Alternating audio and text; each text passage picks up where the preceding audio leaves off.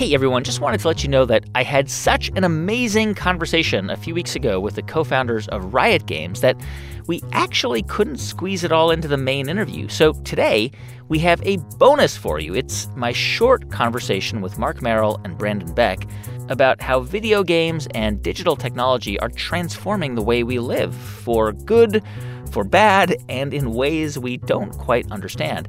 And they both have some really interesting insights about all of that. Now, of course, the main episode for Riot Games is also in your queue, but if you want to listen to this bonus episode first, go right ahead, and however you decide to do it, enjoy. Do you guys either of you have kids yet? Yeah, we both do. Yeah. Okay. Are they little kids? I've got 6, 4, and 2, and Mark has 7 and 6. 7 and 6, yeah. Yep. Are you guys, we are very restrictive with screens. It's very hard, and our kids fight us on this all the time. But you guys work in the screen world. Are you restrictive on screens? Big time. Yeah, we are very restrictive. Yeah, we have no screen time during the week without like very special exceptions. And then during the weekends, now that they're older, we do a little bit more, but it's like 2 hours a day max. They're not like, Dad, you invented League of Legends. Like, are you kidding me? I can't play a video game? No, they try that. Now that my son's 7 and, he actually really, really enjoys video games too. It's fascinating. And he does try to use that against me. Like, you're in front of the computer all day. Sees me working, down in my office or whatnot. Why can't I? Yeah. And, we essentially just explain why it's important to be bored. Boredom is critical for creativity and problem solving, because when you're bored, then you go, oh, I'm going to go pick up this stick and it's actually a sword. And whereas if you always default to the path of least resistance, where I can just grab the iPhone and instantly go play Ball Stars for hours, that can have negative cognitive development and social development on the kids' implications. I agree 1,000%. And by the way, this is why in my house we have no screen Saturdays. That's the day we chose. Friday night, all of our screens go into a locked cabinet, including mine and my wife's, and we don't even use our phones. So we are back in the 80s. Cool. We have physical maps. Actually, our car has GPS, so we do use that. But we still do use maps sometimes. If we get to a restaurant, it's closed, and we didn't call ahead, we move on. Like, that's our Saturday. So we do that to force ourselves to be bored. But, it's a problem. Like, the world that you guys have helped to create, and I'm not trying to shame you. I'm just saying the world that you've been part of and helping to create is a world where there is no boredom. And that is a really big problem. Do you ever think about that? We do, yeah. Or go ahead, B. Well, I was just going to say, obviously, think about it in the context of our own kids who, who we want to engage in that same kind of unstructured play that, we had a lot of opportunity. And yeah, because I do think that without boredom, with constant stimulation, like as a society, we don't know what that does yet. Does it change have you contemplated as much? Have you been in your head as much, as you grow up? And what do you, if not, what are you missing and what do you lose? I think we're at the very beginnings of understanding, what it means. Yeah. Well, and just to add to that, everybody's still figuring out what are the right ways to govern this new virtual landscape. And so, how much should governments regulate and what types of content and what's appropriate? How much self-policing or moderation or content should happen on various platforms? How should we help try to nurture, positive communities? And I think it's a really interesting challenge and really interesting problem. And we've spent a lot of time thinking about that, whether it's how we try to foster sportsmanship, to parental controls, to thinking about the types of content we create. There's just a lot of complexity.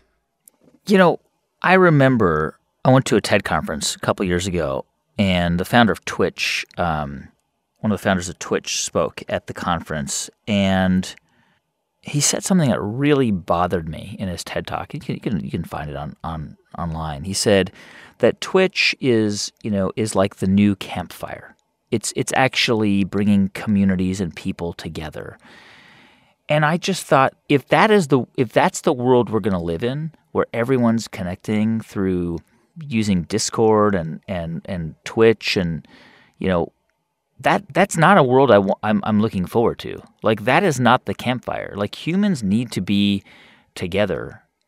And that really worries me. Now, maybe I'm a tinfoil lunatic here on this. Maybe everyone listening is like, you are, like, you're just, I just can't believe that that's the new campfire. I don't want to believe that. I don't know. Do you guys think that that's what sitting around and playing massive multiplayer online games should be the new campfire?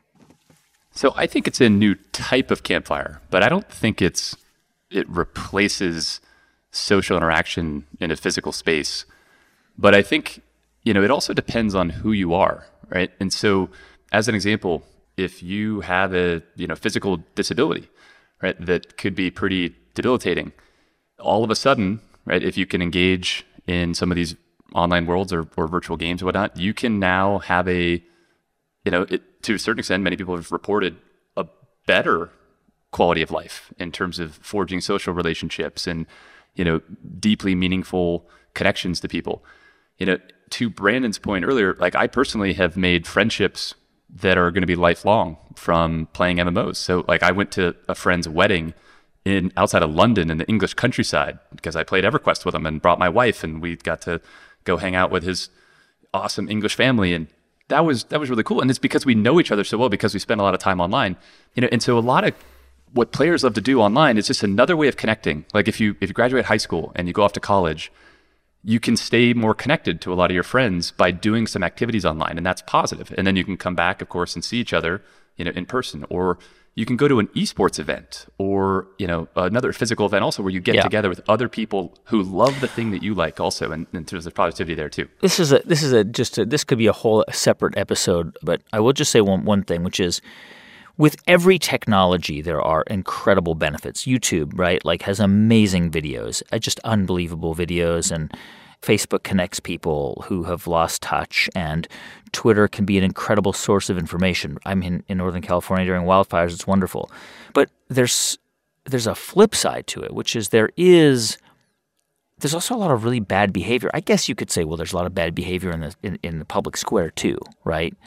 But when people can be anonymous behind a screen, they feel safer to be more cruel or more destructive in their behavior. And it's just a thing that's really sad. It really bothers me. Well, we've thought about this a lot and studied it and built teams that have tried to really cultivate a positive community, and it's a really complex problem. But I think Brandon and I both agree with the dynamic you're describing, where there is definitely a major downside to a lot of this technology and this connectivity. And I think it's incumbent upon all of us as business leaders, technology leaders, community leaders, our government, to help figure out how do we create a new structure around human interaction in virtual environments to make it better in a lot of ways and to reduce and mitigate the harm. And I'll give you an example, but to a certain extent, like you mentioned around the campfire on Twitch or whatnot, or on Twitter, it's like having, if you go to a football game at the Coliseum, right, American football game, there could be 100,000 people screaming and watching an event or a match happening. But now 100% of the conversations or the words that somebody is saying in that stadium as a fan is now permanently recorded. And not only that, can be directly sent to that player that maybe you'd yell at and be like, oh, you get disappointed if somebody drops a pass. Or, like, oh, that guy sucks or something. Now the tweet, when somebody says that, goes to that person and they're going to see it. Whereas in general, somebody may just say that in passing, in the stadium, be like, oh, that player. But then if they go see that player at a bar, they'd be thrilled to be like, oh my gosh, what's up? And so a lot of times I think technology makes it feel worse than what they actually intend, because in a moment of weakness or a moment of emotion, somebody has an outburst and the other person that's receiving that doesn't actually know that that's the case. And we've studied this where, we built this player behavior team, and about 40% of League of Legends players will never be mean to somebody else in a game. They're just always cool. And then about less than 1% of players, literally less than 1%, will be total jerks that just try to go ruin the game a lot of the time for other people. And it's easy for us. So we go, well, let's just ban those people, right? Whenever we find them, and try to build better detection mechanisms to help keep our community clean. But then the remainder, which is, close to 60% of the population, that's everybody, or that other group sometimes has a bad day, and sometimes they can be rude to somebody. And what we found is when we're able to build automated feedback tools that jump up and tell them, hey, like you've been reported, or this is negative that your behavior just did, 70% of our players that receive these warnings and this feedback continue to play the game and never get those warnings again. So we can find ways to help train people to be more aware of their behavior, right? In a similar way to if you think about Little League sports, like people learn how to be, humble in victory and gracious in defeat because they have coaches and all that. Like that infrastructure and societal infrastructure to help people learn how to behave in a civil manner, it doesn't exist yet, right? We're building this stuff incrementally. And so, but we need it in order to not have mental illness rates continue to climb and, all the negative things that you're seeing. That's Marc Merrill and Brandon Beck, the co-founders of Riot Games. To hear the whole story of how the company was founded, just look in your podcast queue. The full episode should be right there. And thanks, as always, for listening.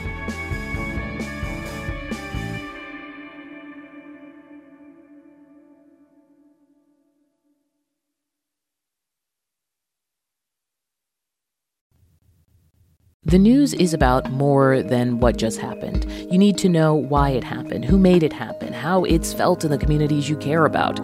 NPR's daily news podcast, Consider This, gives you all of that, with context, backstory, and analysis on a single topic every weekday. It's not just information, it's what the news means. Consider This from NPR.